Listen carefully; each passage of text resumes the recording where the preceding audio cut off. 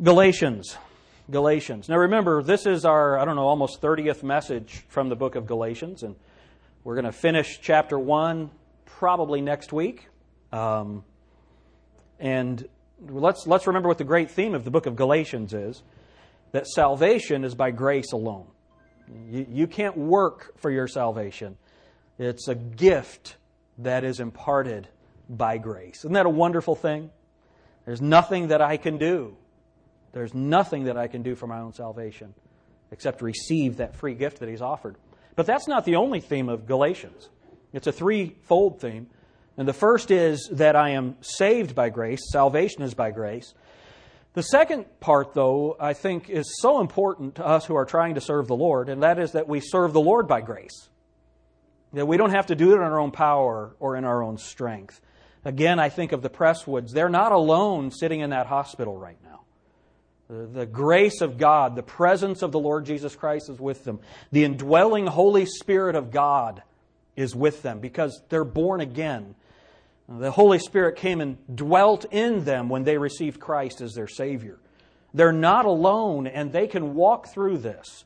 And I can tell you from personal experience that God will carry you through things that you never thought that you could endure because His strength is made perfect in our weakness. That the Christian life, this service that we do for the Lord, it is also by grace. But then the third thing we need to remember is just not only that when we serve the Lord, give the gospel, live out our faith, but living the Christian life is by grace. Remember what the Bible says in chapter 3 of the book of Galatians. O foolish Galatians, who hath bewitched you, that you should believe a lie? Having begun in the Spirit, are you now made perfect by the flesh? No. How many of you have ever tried to get better? It doesn't work. Guys, how many times have you told your wife, I'm going to change? I promise I'm going to change. And what does your wife say? Yeah, right. You know what? You might not be able to change, but the Holy Spirit of God in you will change you. You will be a new creature. And that is by the grace of God. We're going to see a perfect example of that this morning. Let's start reading in verse 11. But I certify you, brethren, that the gospel which was preached of me is not after man. For I neither received it of man, neither was I taught it, but by the revelation of Jesus Christ. You know, no man could come up with our faith. You know why? Because a man always wants you to do something. You know, you got to get baptized. You got to give money to the church. You got to live a good life. You got to pay your taxes or don't pay your taxes. Whatever it is, they're going to tell you to do something in order to be a good Christian. In order to be able to go to heaven. Do this, do this, do this. You got to meet all of these requirements in order to be able to go to heaven. Only God could come up with a faith that says, you know what you can do? Nothing. That's why Jesus Christ said, I did it for you. Jesus said, I am the way, the truth, and the life. No man comes to the Father but by me.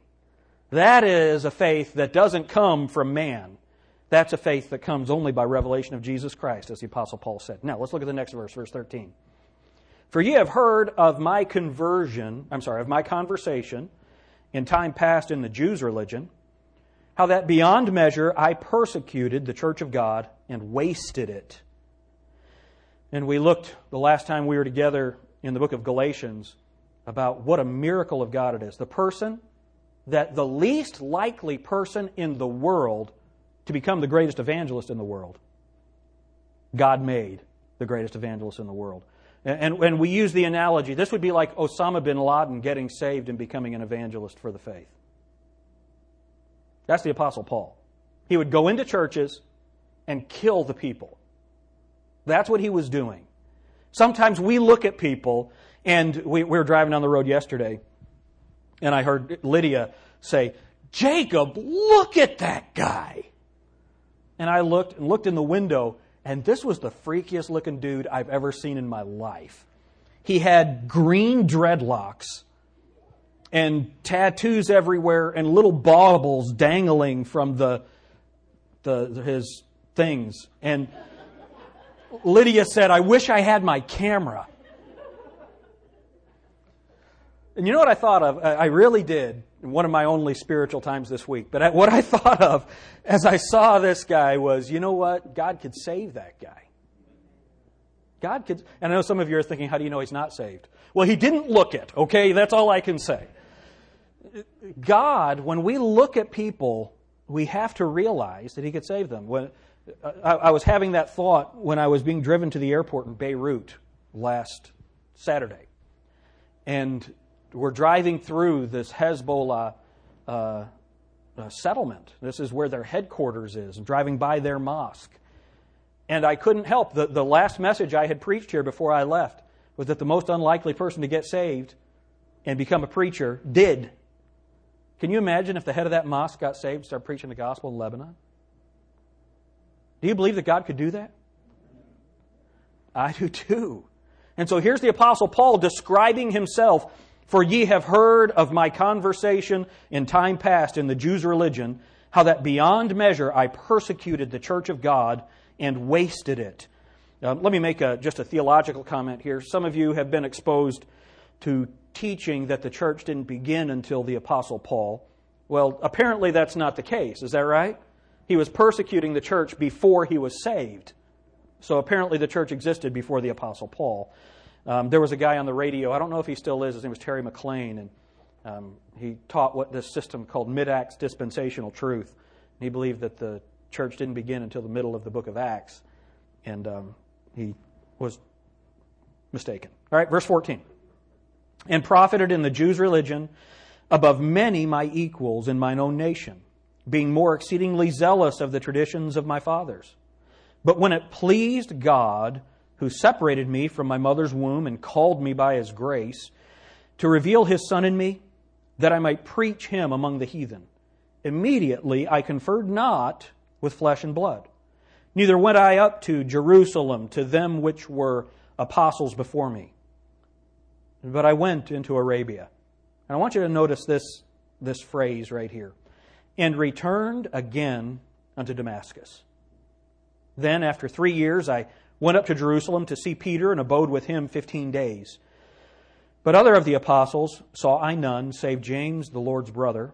Now, you might want to mark verse 19.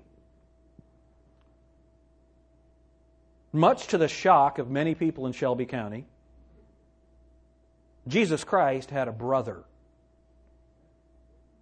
Mary gave birth to more children than only the Lord Jesus Christ. Amen? All right, that's a very important verse for some of our family members. Verse 20. Now, the things which I write unto you, behold, before God, I lie not. Afterwards, I came into the regions of Syria and Cilicia, and was unknown by face unto the churches of Judea which were in Christ. But they had heard only that he which had persecuted us in times past now preacheth the faith which once he destroyed, and they glorified God in me. Dear Heavenly Father, Lord, help us to be people that when the world sees us, when other believers see our lives and the change that you've made in us, that it brings you glory. In Jesus' name, amen.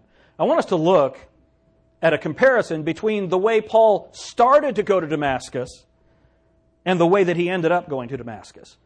Remember, we've looked at our theme, salvation by grace, serving God by grace, living the Christian life by grace. But what happened here with the Apostle Paul? Well, he was converted. He was converted. What does that mean? Well, he left a former system of belief for a new one. He was, the Bible says, in time past in the Jews' religion. So he traded one system of belief for another. He left a former manner of life and adopted a new one. Now remember how the Apostle Paul would have looked.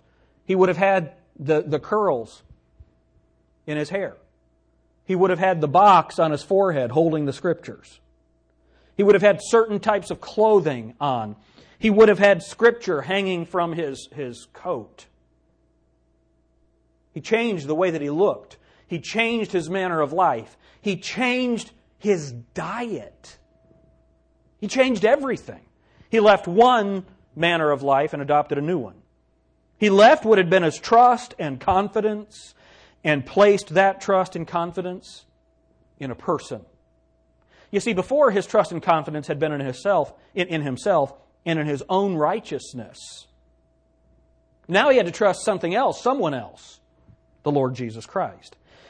Now don't miss this. I'm going to make 3 statements that I want you to really tie into. And we're going to be a little bit more teachy today than normal. I want you to think about some things.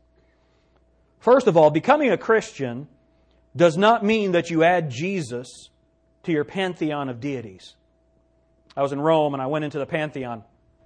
And, the Pantheon, pan, that's all, theon, gods. This was a temple that was made to all the gods in the Roman Empire and the Roman system of belief. Well, then they turned it into a Christian a temple. And when you would walk into it, then you had all the idols of the Christian faith that you could bow down to.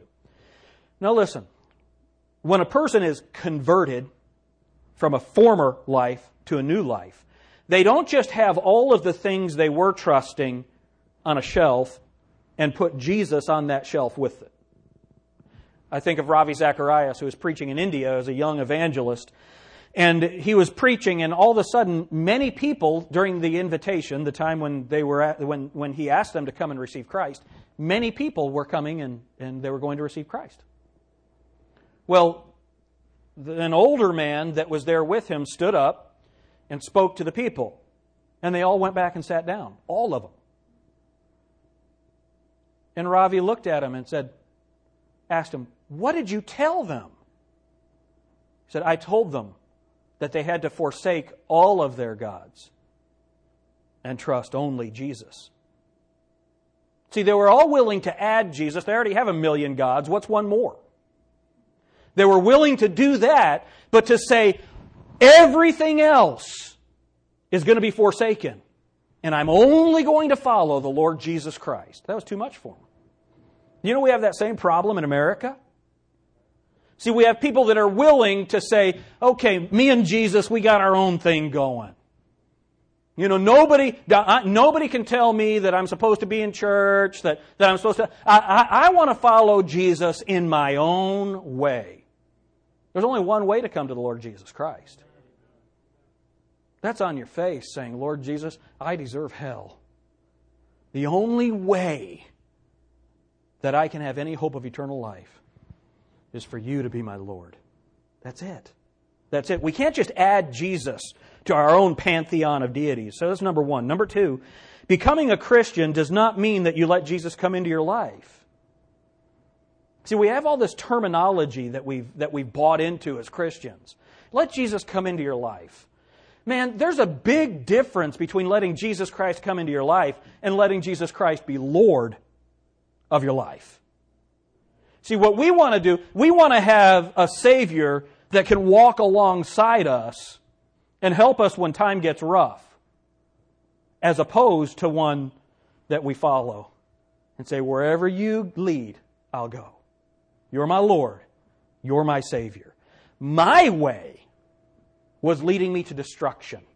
That's what the Bible says. "And ye hath He quickened, who were dead in trespasses and sins, who walked according to the course of this world, according to the prince of the power of the air, the spirit that now worketh in the children of disobedience." You see, what we have to understand is before we're born again, we're following Satan.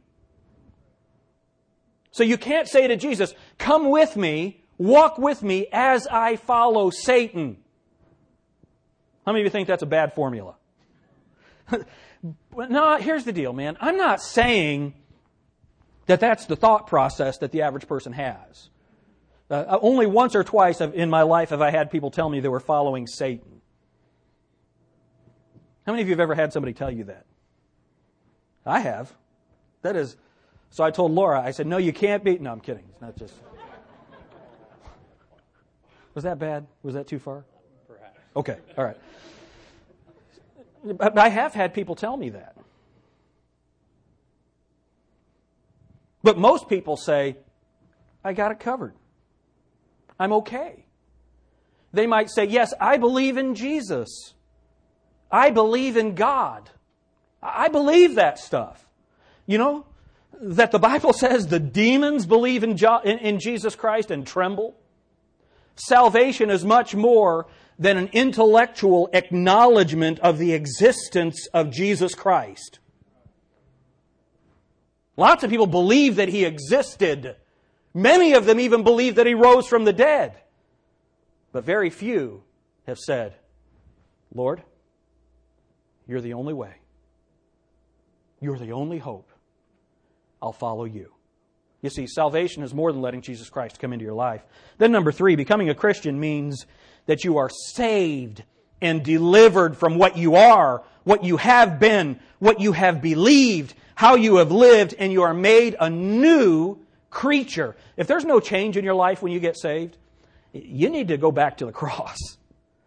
He will change you. He will make you a new creature. Can we look at it? Can we make sure that the Bible is saying that? Keep your place in Galatians. Go to 2 Corinthians. You're just going back one book. 2 Corinthians chapter 5 and verse 17.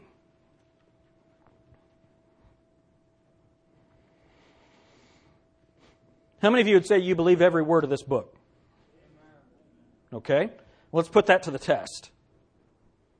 Look what it says in verse 17. Therefore, if any man be in Christ, he might be a new creature.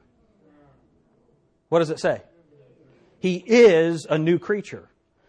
Some old things are passed away. Old things are passed away.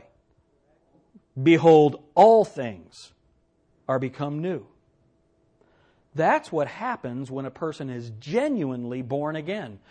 Do you know what the problem is in most of our churches? We're trying to get unsaved people to live like believers. See, when you're born again, God changes you. It doesn't mean you're perfect. Right? You can't be perfect, but I'm telling you something. According to the Word of God, He will conform you into the image of Jesus Christ. That is something that will happen. Carrie, I remember when your mom received Christ. She changed, didn't she? It's an amazing thing to see what happens when a person is truly born again. I think it was Bob Maxwell. Didn't you say that when you got saved that drinking was no longer a problem? He didn't need a 12-step plan. He had a one-step Jesus Christ plan. Now, that doesn't mean that everybody, when they get saved, they stop having trouble with addictions. That's not what I'm saying. That's not what I'm saying. What I'm saying, though, is that when you get saved, you're a new creature. You're a new creature. You're changed. And let's see that demonstrated from the life of the Apostle Paul. Go back to Galatians 1 with me.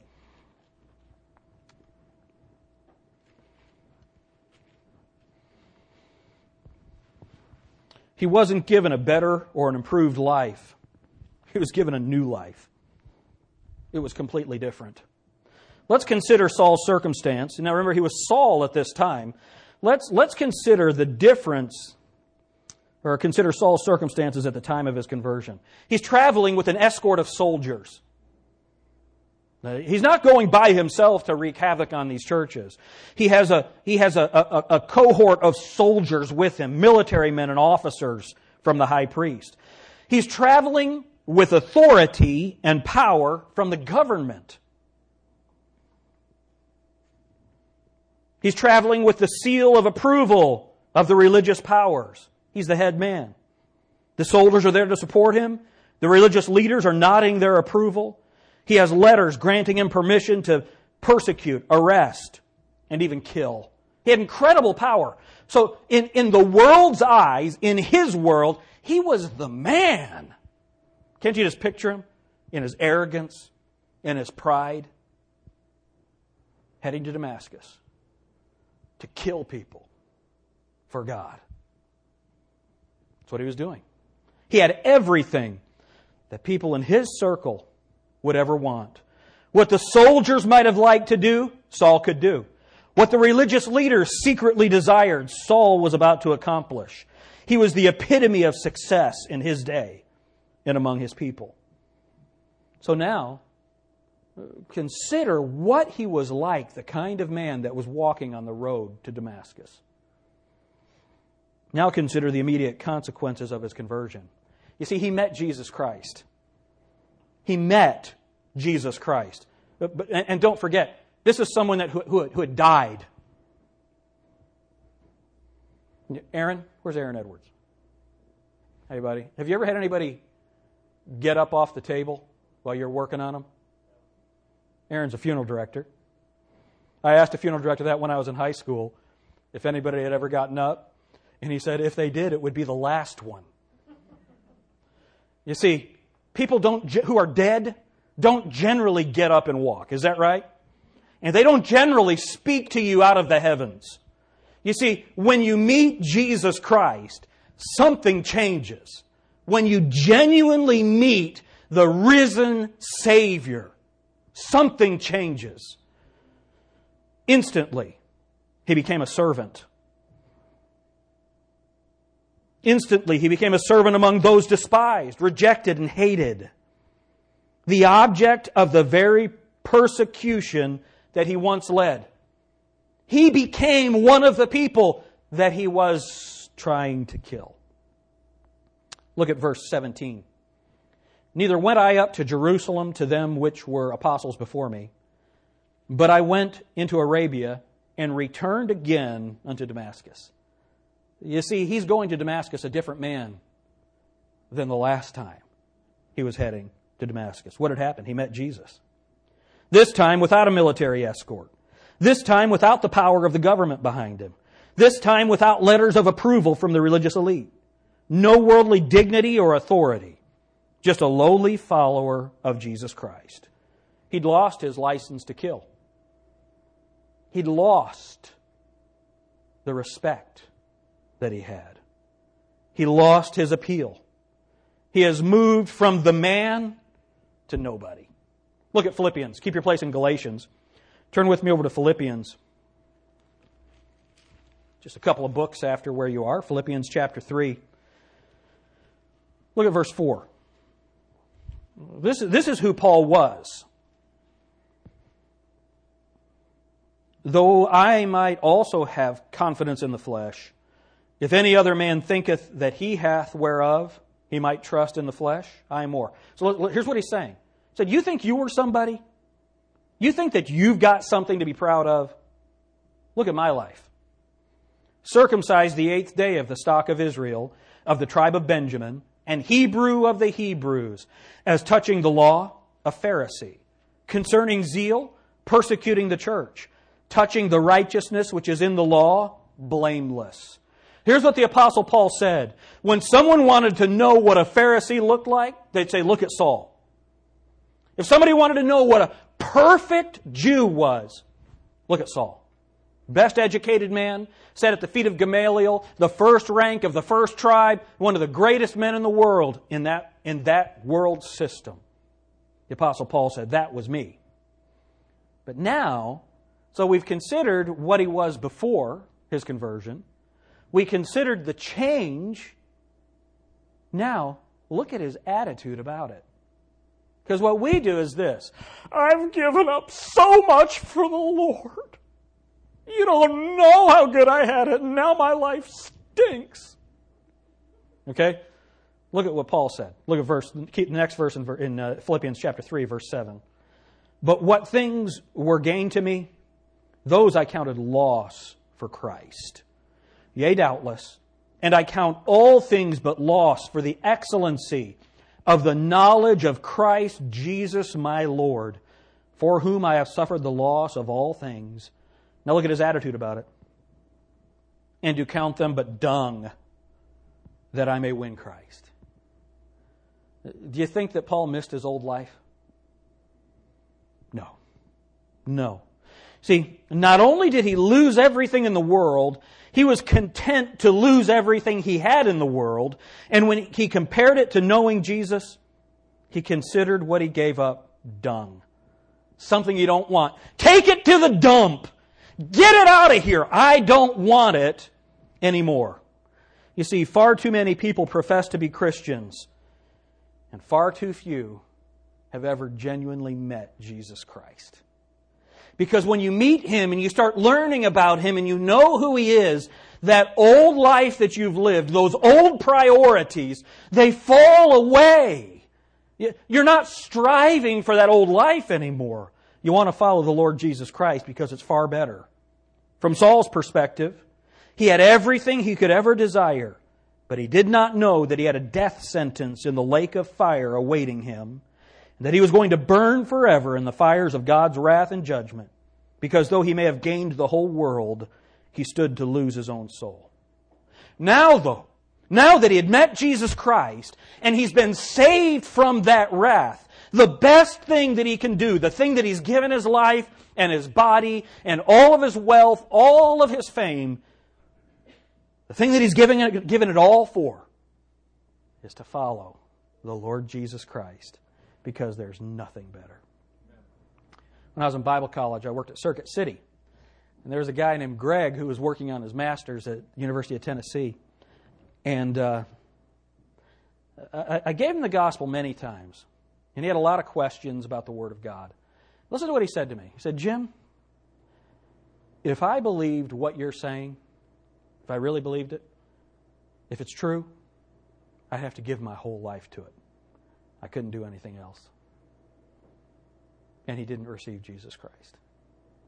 You see, Greg understood. Greg understood. You don't just take Jesus and add Him to your life. You take that old life and you say, Lord Jesus, it's all yours. I'll follow you. That's what the Apostle Paul did. You see, this was the change that took place. His attitude. Now that his soul was saved from hell, it's not in his future. The wrath of God no longer abides on him, but he's freely delivered, living forever through the grace of God Almighty. He looks back and he says, I didn't have anything. I thought I had it all, but I had nothing. It was all a temporary appeal to his pride. That's what his whole life was. He was the man. Now he realized he didn't have anything. All that he had would have mattered not at all when he died and woke up in hell. The Apostle Paul could tell you, now that I have Jesus, I want to tell the whole world about Jesus and fellowship with His saints and keep company with those that sing His praise. Now, I want you to consider, we've looked at his life before he met Jesus. We looked at his life after he met Jesus. We looked at his attitude toward his old life. Now what I want us to think about, what would the attitude of the average American Christian be to the post-Damascus Road Apostle Paul? I want you to think about this. How would the average Christian in America have viewed the exchange that the Apostle Paul made? The Christian, look at Paul. But Paul, look at all that you gave up. Paul would look at him and say, gave up? When have you stood weeping as the garbage man drove away with your garbage? You understand? That's how the Apostle Paul looked at his old life. See, we look at the fame. The religious world thought he was great. His face was on the cover of Christianity Today. He was somebody. The Christian television network ran commercials about his show all the time. Stadiums filled up to watch him say, God wants you to be happy. The world said, this guy's the greatest Christian communicator in the world. You can have your best life now. Oh, man. Apostle Paul would say, why would I stand and weep and watch a former life that was in opposition to God drive off into the distance? The trouble is, if you don't value Jesus for who He is, if you don't value Jesus for the wonderful Savior He is, what you say is, you mean I have to give that up? You mean Christians don't do that?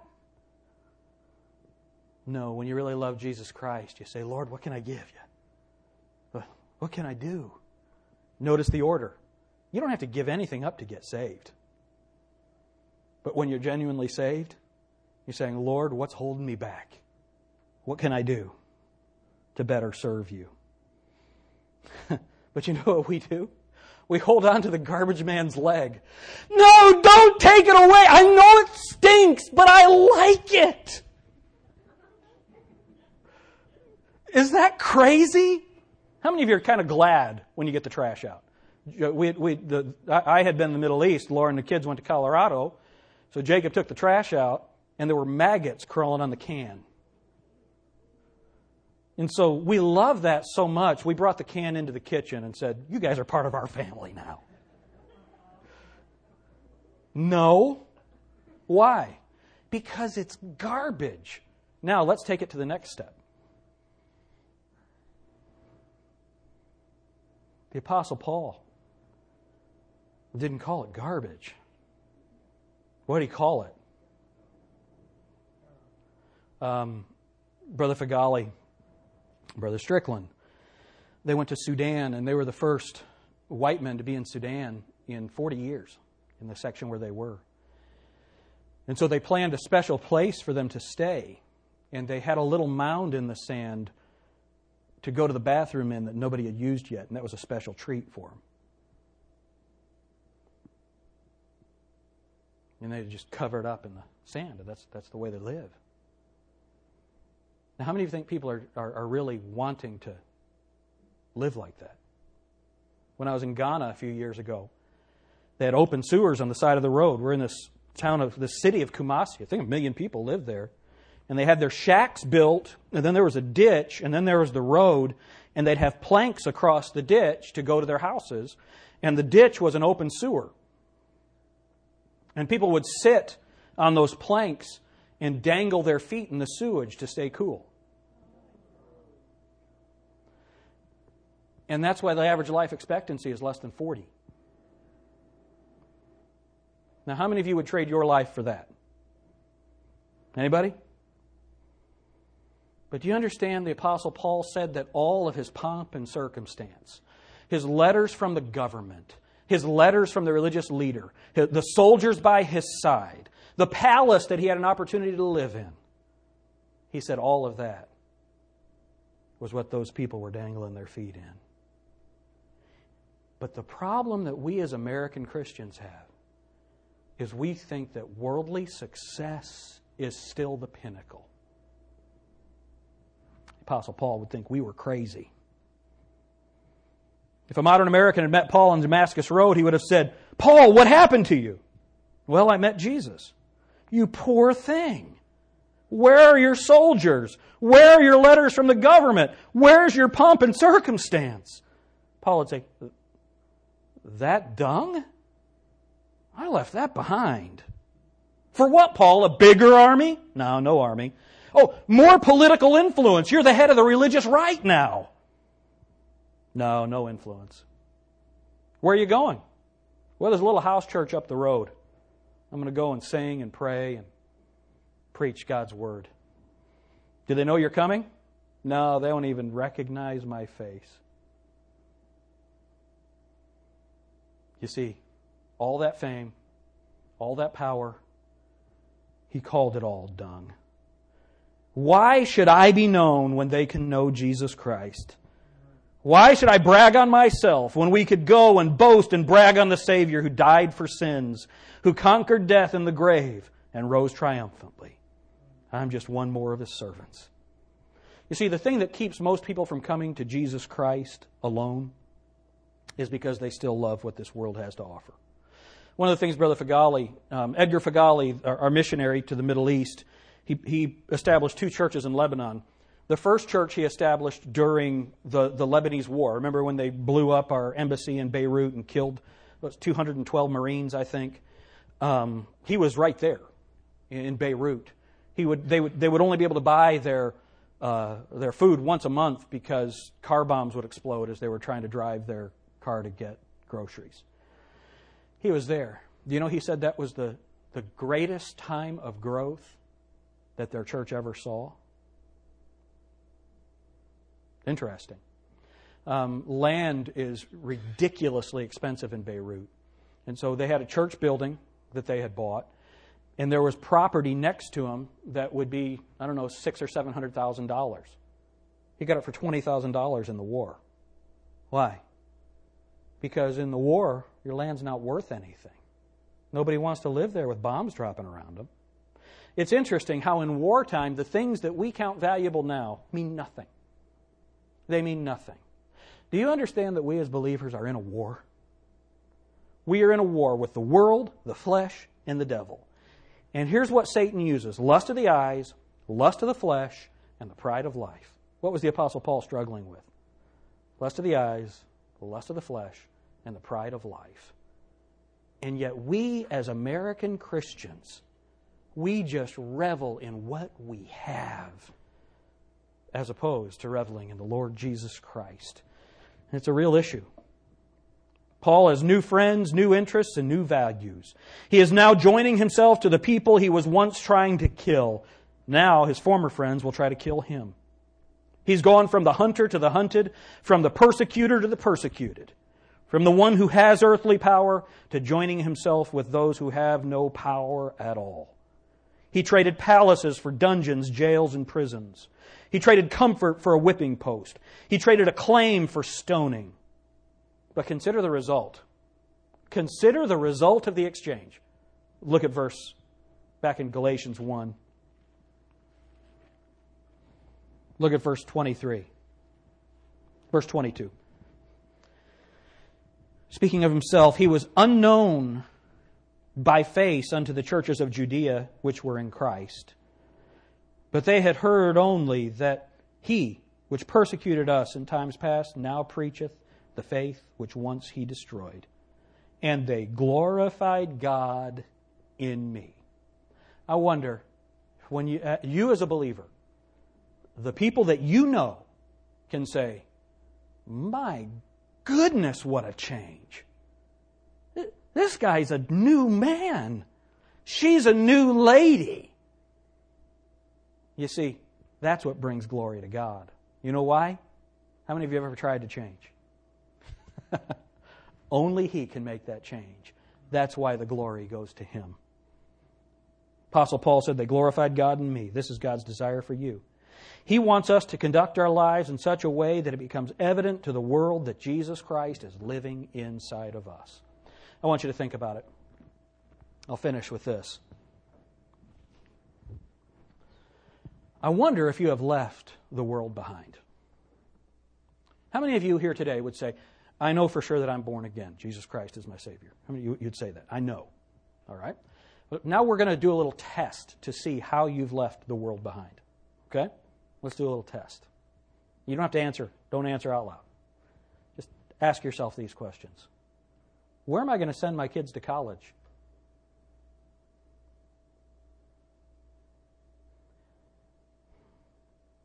Christian education isn't good enough. I need the world to approve the education that my kids have. Co-ed dorms, that's okay. That's no big deal. Because, of course, Ohio State has the best interest of your kids at heart. It's really interesting. Everybody was with me up until 30 seconds ago. Remember, we've looked at it before. Francis Potter, one of the authors of modern education, one of the authors of the system, said, the purpose of this educational system is to separate people from the beliefs of their parents. That's what it's designed to do. You need to pray long and hard about where your kids go to college. How many of you know kids that were raised in a good home, went to a good church, went to college and lost their faith? How many of you know people that are like that? Here, let's do this with our kids. Do your best. Love ya. See, we got to change the way that we think. What is success? What is success? Having a degree from the right college, a job at the right firm, acclaim of the world. It's amazing how many people throw their children away so people in the stands will do this. Because you can run over the goal line. You can kick the ball in the goal. You can make the shot. I'm all for that. I love sports. As you can see, I'm an amazing athlete. Man, I tried playing basketball with the kids. You want to see something sad? Watch me try to make a layup. It was horrible. I love sports. But what's the priority? What is the priority? Man, I'm just telling you, if your kid's going to a secular university, you'd better be there holding their hand the whole way. You had better be there. What did the professor teach today? What's in that textbook? You understand that there are professors who make it their life's goal to destroy your child's faith. How many of you know that that's the case? You know that that's the case. That is their life's goal, to destroy your child's faith. You know, I'd probably pray long and hard before I had that professor teach my child. Can we look at Psalm chapter 1?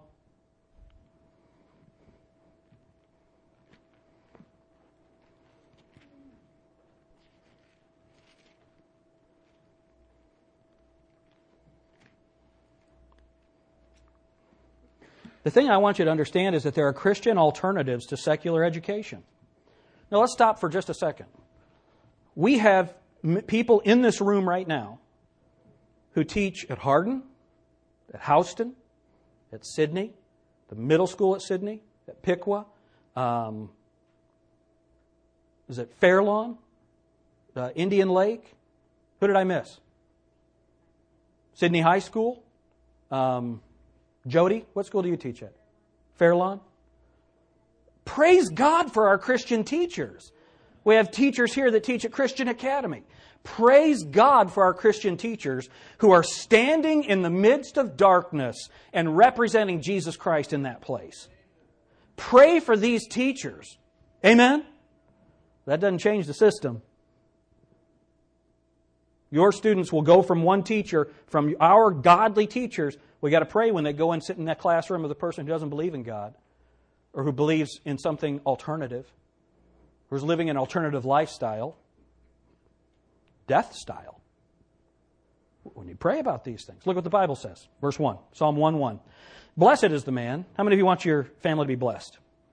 Blessed is the man that walketh not in the counsel of the ungodly, nor standeth in the way of sinners, nor sitteth in the seat of the scornful. We don't do that. If you want to be blessed, don't do that. Is that clear?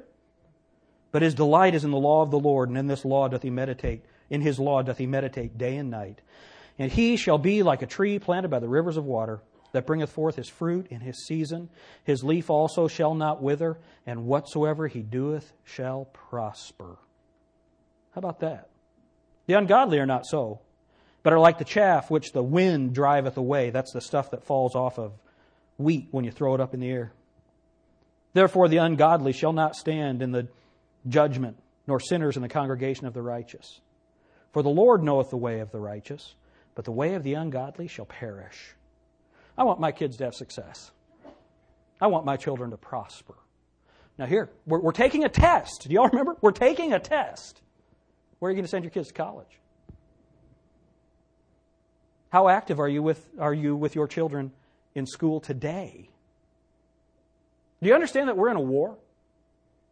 Do you understand that Satan hates your children, and he has people in positions of power to destroy them? How many of you agree with what I just said? They hate you. Satan hates you. There are people that absolutely hate your faith in the one true God, who believe in a literal 6-day creation, and that because he created this world, he has the prerogative to order this world. He created you. He can command you. See, they don't want that because they want to live their own lives. What is godly success? What is worldly success? Do you understand that they're different? You see, when you get saved, everything changes.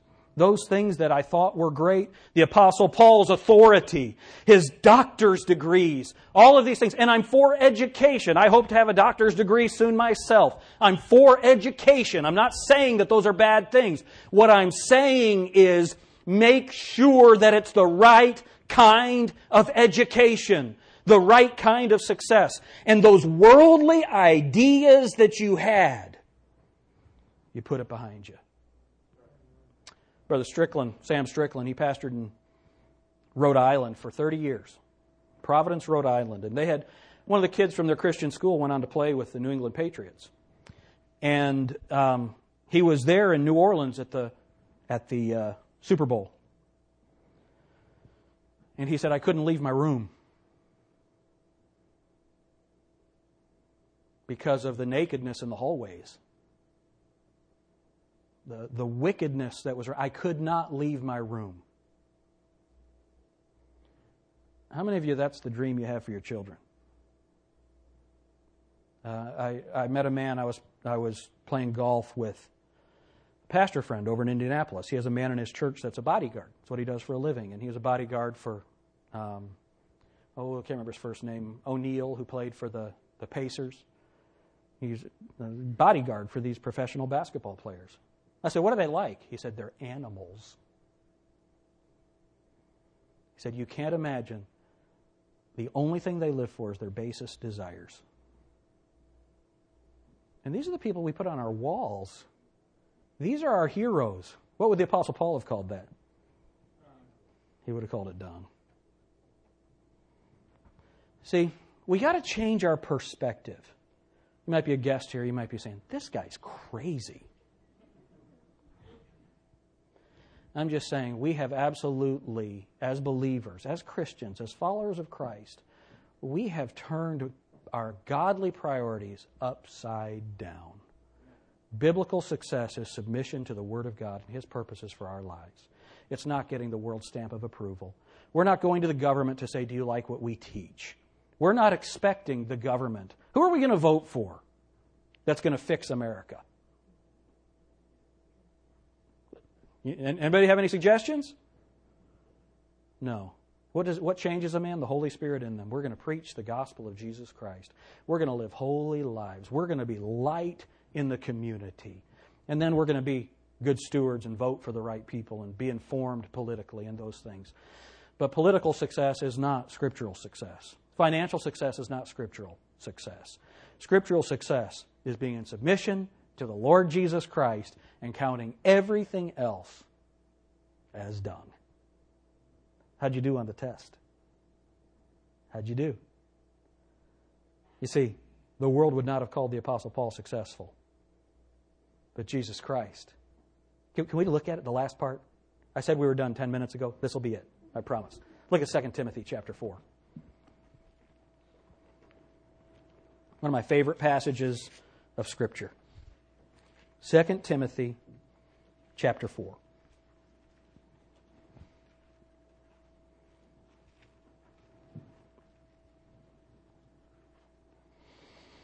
Look at verse 6.